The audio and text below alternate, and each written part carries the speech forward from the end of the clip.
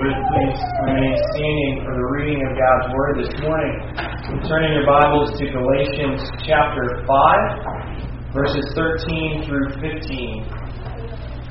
Galatians chapter 5, verses 13 through 15.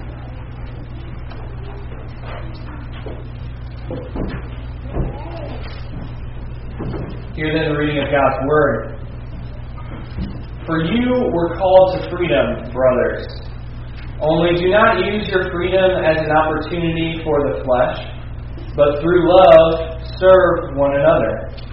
For the whole law is fulfilled in one word, you shall love your neighbor as yourself. But if you bite and devour one another, watch out that you are not consumed by one another. The grass withers and the flowers fade, but the word of our Lord stands forever. You may be seated.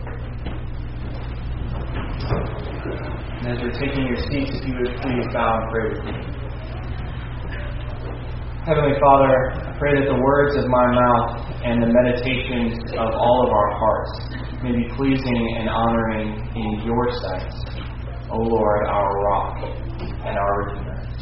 And it's in Jesus' name alone that we pray. Amen.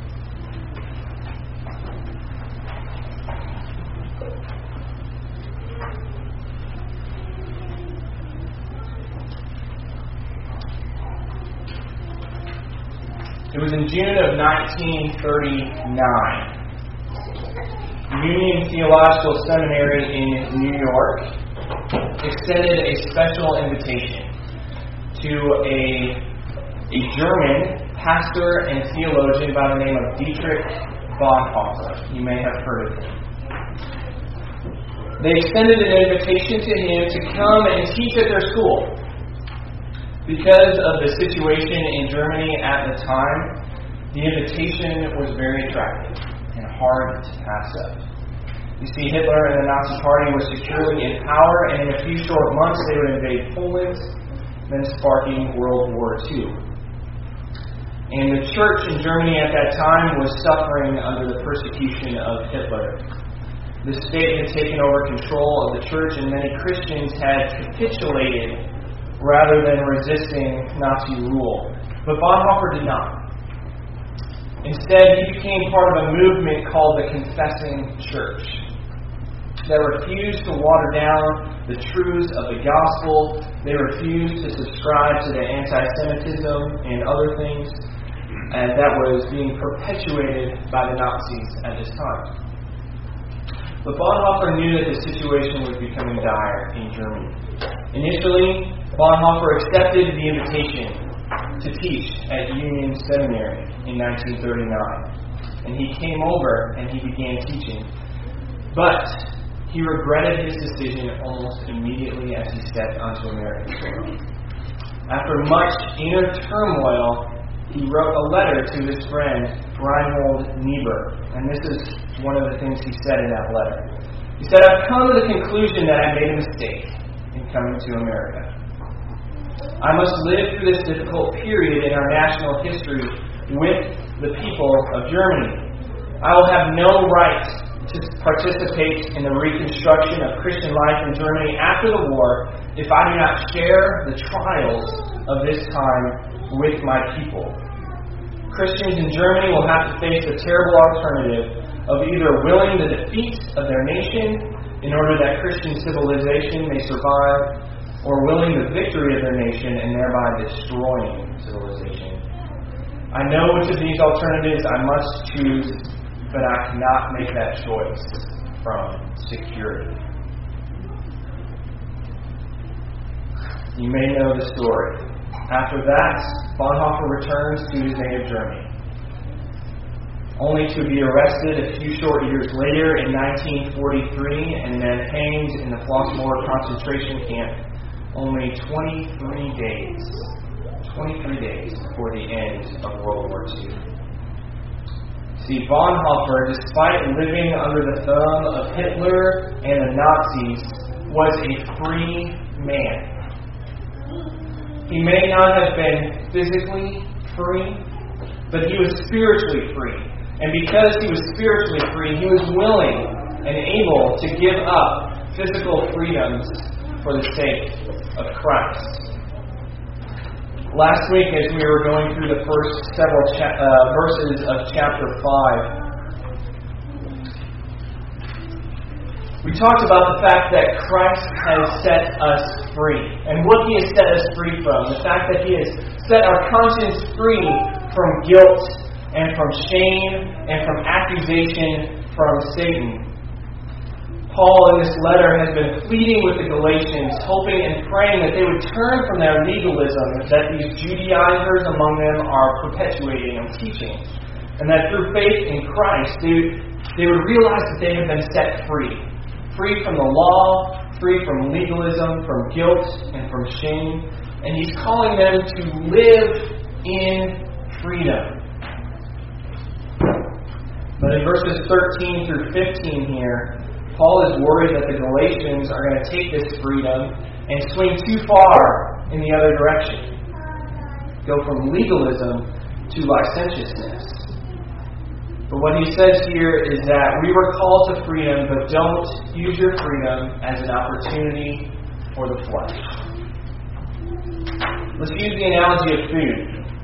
If you eat too much, you're called a glutton. If you eat too little, you're prescribed with an eating disorder. Both of them are harmful. Both of them can cause death. Instead, we have this delicate tension between the two of them, the middle ground, not too much, not too little. See, there's this tension in our freedom in Christ as well. Paul doesn't want the Galatians to think too little of their freedom and develop this freedom disorder by returning to legalism under the Judaizers. But he also doesn't want them to take advantage of their freedom and become freedom gluttons either. So last week we talked about the fact that we are free, and we should not return to the freedom of legalism. Now this week we're going to tackle the other side of that pendulum swing. For freedom, Christ has set us free.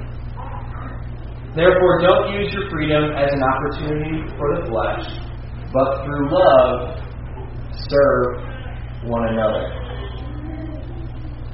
Last week I mentioned one of the things that freedom is not. And I think in this country we get the idea that freedom is sort of synonymous with being autonomous. We have this notion that freedom is the ability to do whatever we want to do.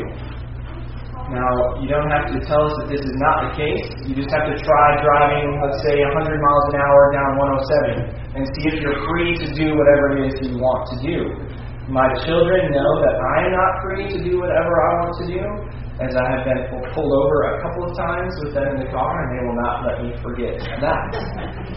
We're not free to do whatever it is we want. See, we get our freedom mixed up with being autonomous. We are free. We aren't self-ruling.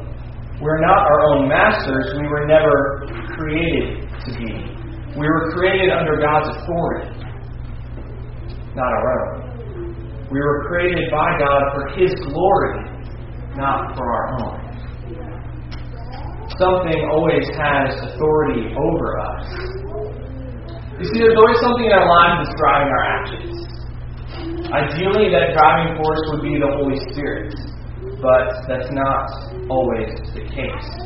A lot of times our selfish hearts and our own desires are driving our actions.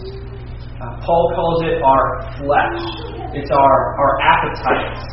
It is the desire for fame or fortune or power or sex or comfort or pleasure. These things are driving our actions. If we think that because we are free, we can let these desires kind of run wild in our lives, then we'll understand what Paul says here, that we are actually slaves. If we believe that we're free to seek after whatever will bring us pleasure, then we'll be constantly seeking after that next thrill. If we believe that we're free to seek after fortune, then we'll constantly be seeking. There won't be enough money in the world to satisfy our desires. There's always going to be someone who has more. if we believe that because we are free, we can simply seek our own comfort, then what will happen is every time in our life that we suffer the slightest disruption or interruption or inconvenience, our world is going to fall apart.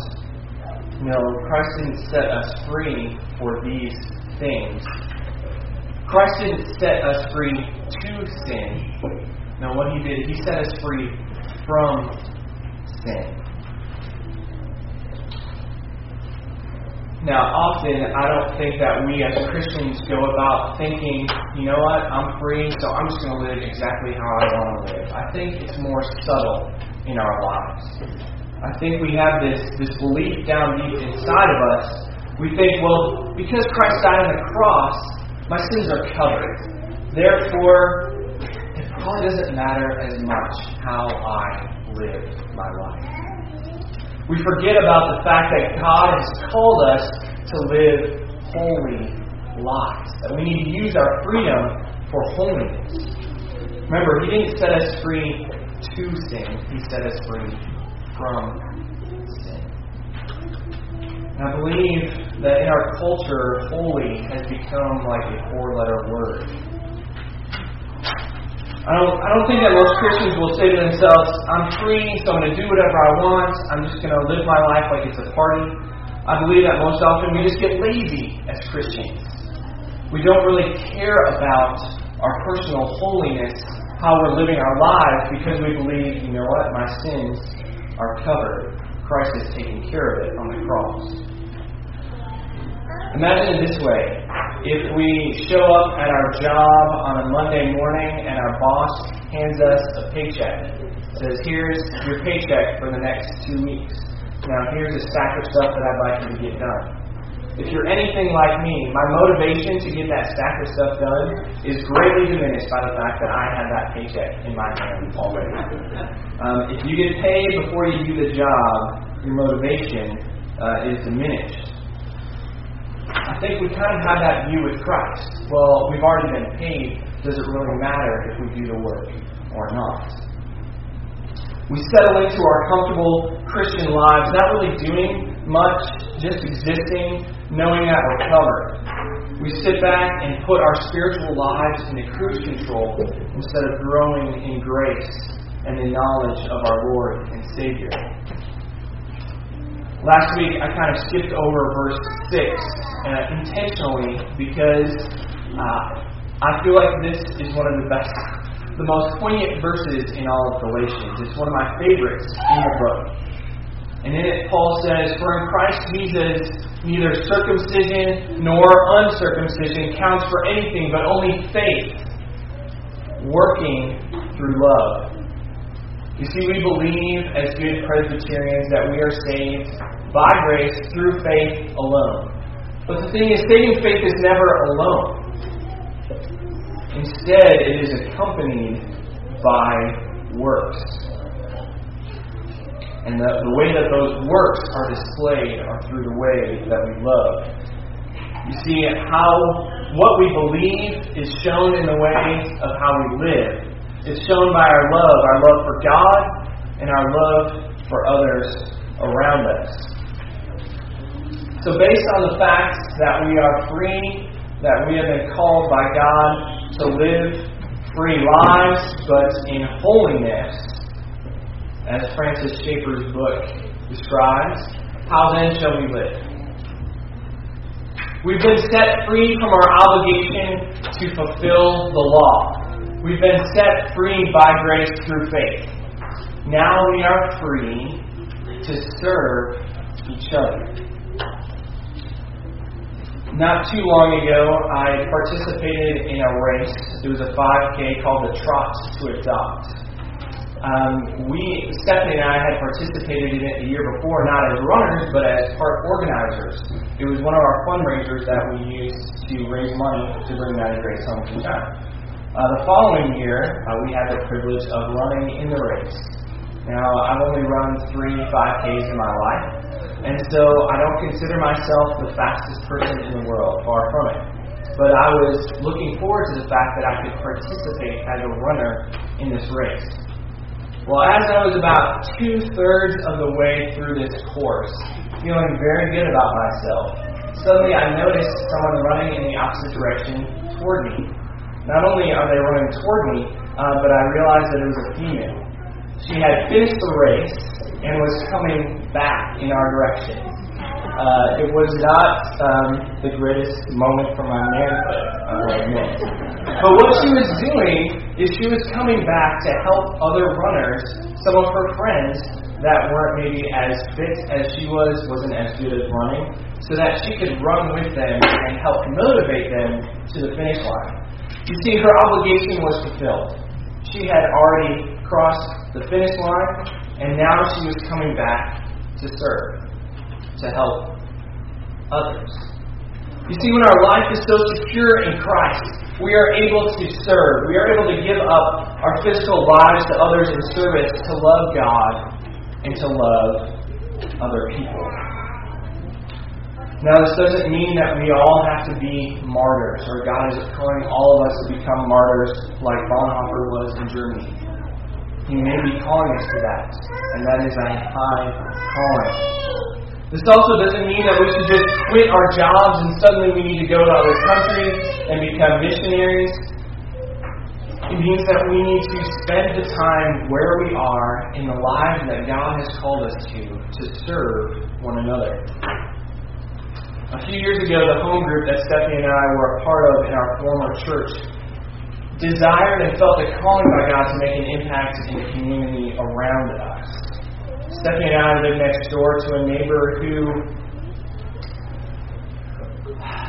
had the reputation of being maybe not the easiest person to get along with in our neighborhood. What she struggled with is that she had issues in her yard. You see, one of our other neighbors had done some work in their backyard, changed the topography of the yard, and so now water was flowing from their yard into her yard, and it was flooding it every time it rained and just sitting there. It was awful. She got a couple of estimates as to what the cost would be, and it was several $1,000s for her to fix her backyard, money that she just simply did not have. Now, our home group prayed about what we could do and how we could help, and we asked her if we could fix her yard for her. So on Saturday morning, we showed up with our shovels and a ditch witch. We put in a modified French drain in her backyard, took care of her flooding problem, and everything was good. Needless to say, she was blown away by the kindness of seemingly strangers. And immediately we noticed a dramatic change in our relationship with our neighbor. See, one of the other things we did to raise money for Maddie Grace's adoption is that we had several yard sales at our house. And this neighbor, during our first yard sale, was very much opposed to the fact that there was a lot of people around, that we were doing a yard sale. And she was very adamant about her opposition. But after this happened, after our fixing of her property, not only did she participate in the yard sales, she actually donated materials as well for subsequent yard sales. She also came to several of our home group meetings that would meet on Sunday nights, and she even attended our church on occasion. Needless to say, the Holy Spirit was working in our life, and we pray that He still is. You see, opportunities for service are all around us, but service isn't easy. Because when we serve one another, what we're doing is we're sacrificing. We're giving of ourselves. We're putting other people's needs in front of our own. And the reason that we're able to do this is because our greatest need has been taken care of already. We talked about this last week. Our greatest need has been taken care of by Christ on the cross. The guilt and the shame that we have because of our sin has been done away with. And because our greatest need is cared for, does it really matter if we suffer through some physical hardships in this life? Does it matter if we suffer a little financial difficulties so that we can serve others? Does it matter if maybe we go hungry every once in a while? Does it matter if we drive a beat-up used car, or maybe if we don't live in a fancy house? Do these things really matter when we understand that our greatest need has been cared for in the gospel?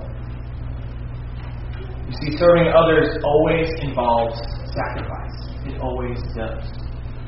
But as ones who have been set free through faith in Christ, it is the right thing for us to do. I've been somewhat enamored by the Civil War lately. I listened to some talks that Harry Reeder had given on Christian manhood, where he uses several generals from the Civil War to prove his points. And so recently I've taken up one of the biographies of Robert E. Lee. This is something that I never imagined doing. I am a Yankee, and here I am reading the biography of the head of the Confederate Army, Robert E. Lee.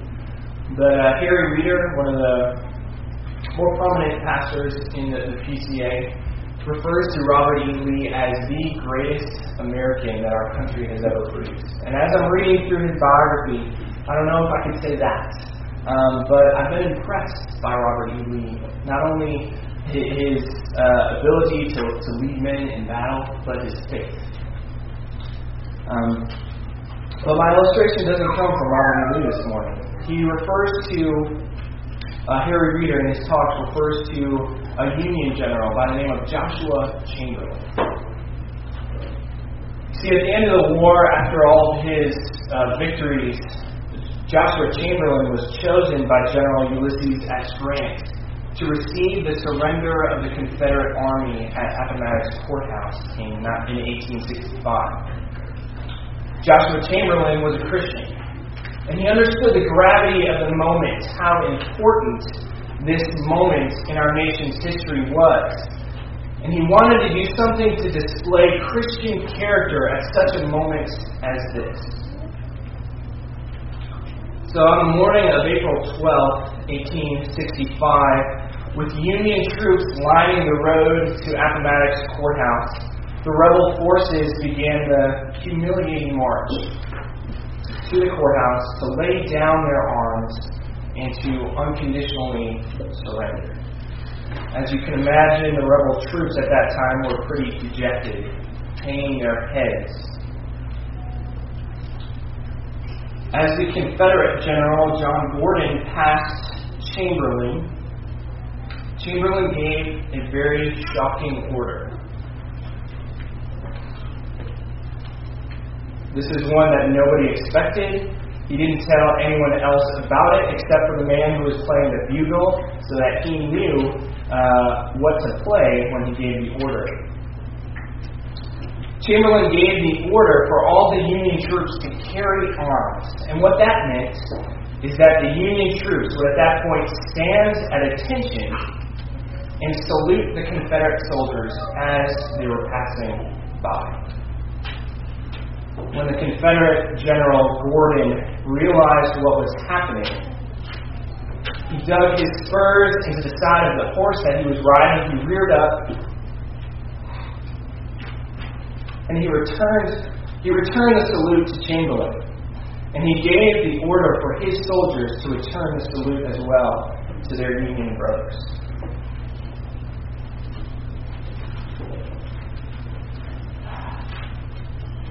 And because of this order by Chamberlain, the rebel soldiers at that point marched to their surrender with dignity, with a sense, with not this sense of humiliation, but they could hold their heads high. Later in life, General Gordon would remember this selfless act by Chamberlain, and he would refer to Chamberlain as one of the knightliest soldiers of all the Federal Army. But the thing is, many people in the North did not appreciate what Chamberlain did. He caught flack for it. He was even concerned at one point that he might receive court-martial for it. And what happened later on in life, that one act probably prevented him from holding many public offices. As you know, many of the generals who fought in that war, Ulysses S. Grant and others, would go on to prominence in politics, Grant eventually becoming president. Chamberlain was the governor of Maine for several terms, but beyond that, he never received nominations from his party, partly because of his one act at the Appomattox Courthouse in 1865. But even though he knew his actions may cost him later in life, Chamberlain knew that this salute was the right thing to do. It was the Christian thing to do. He was not concerned with himself. He was not concerned with his reputation, what would happen to him, but he was concerned with the dignity and the pride of the Confederate soldiers who were walking to surrender. So how are we using our freedom? How are we doing as a church in service to one another and in service to the community around us? And I mean that honestly. How are we doing? As the pastor of this church, on behalf of this section, I would love an honest critique. Are we serving others in love? Are we using our freedom to serve one another in love? Are we using our freedom to serve the community around us in love? Are we using our freedom to serve the world in love? And if not, why? As a church body, we have ways that we can use our freedom to serve others in Christ. As a church body, we need to be giving ourselves away. What can we do to serve others around us? Now, the ironic thing is that now that we have been set free from the law and from legalism, Paul is actually calling us here to fulfill the law. He says, the whole law is fulfilled in one word, and that one word is, you shall love your neighbor as yourself. You see, the law was never intended to earn favor with God. Instead, God designed it as a way that we can live holy lives as followers of Christ. We keep the law out of gratitude to God for what He has done for us. We keep the law in order to live holy lives according to the will of God. Tim Keller, in his commentary on Galatians, says it this way. He says, the gospel frees you to live any way that you want. But if you truly understand through the gospel who Jesus is and what He's done for you, then you will ask this question, how can I live for Him? And this is what the answer will be. Look at the will of God as He has expressed it in the law. So practically, on a day-to-day basis, honestly, what does this freedom? What does it really look like? One example came to my mind, and it's an example from marriage. And you've seen the scene. It's been played out many times. A husband's coming home from work at the end of a long day.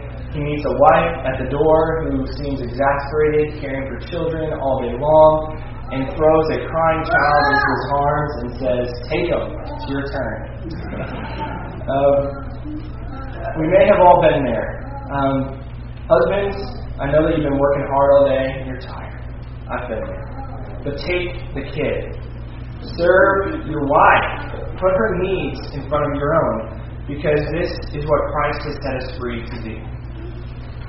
If a marriage is going to display the sacrificial love that Christ has for His bride, the church, then husbands need to love their wives sacrificially. It needs to be vice versa as well. Wives, you need to be loving your husbands sacrificially, but husbands need to take the lead. God has made us leaders in our households. So that is just one practical example of how we can serve like Paul is calling us to serve here in Galatians. But as we conclude, what we have the privilege of this morning is celebrating the Lord's Supper. We have the privilege of celebrating this sacrament. This is a physical demonstration of the love that Christ has for us and the service that He has done for us, His people. You see, there's no greater display of this love than in the Lord's Supper, where we remember and celebrate Christ's death and His resurrection. We remember what Christ has done to set us free. You see, Christ was free. He was more free than anyone who has ever walked the face of the earth. But what he did was he set aside his freedom. Instead, he subjected himself to the will of God. He served others. He served people, the very creatures that he created. He served them. He willingly subjected himself to them, and he put their needs above his own. What he did is he put our needs above his own needs. And he gave his life that others might be free. Even though he himself was completely free. He became a willing servant of his Father in heaven. So as believers, those who have put your faith in Christ, come to the table. Come to the table of our Lord. This is not Trinity's table. This is not my table. This is the Lord's table. So if you are a member in good standing of an evangelical church, if you have put your faith in Christ as your Lord and Savior, please come. Celebrate. But if you have not put your faith in Christ as your Lord and Savior, let the elements simply pass you by. And what you can do is you can come talk to me afterwards, because I would love to share with you what Christ has done in my life and how Christ can set you free. But as we prepare for communion this morning, we have a communion hymn. And at this point, I would like you to turn in your bulletins. If you would pull out your inserts, and let's stand and sing together the power of the cross. Please stand and sing.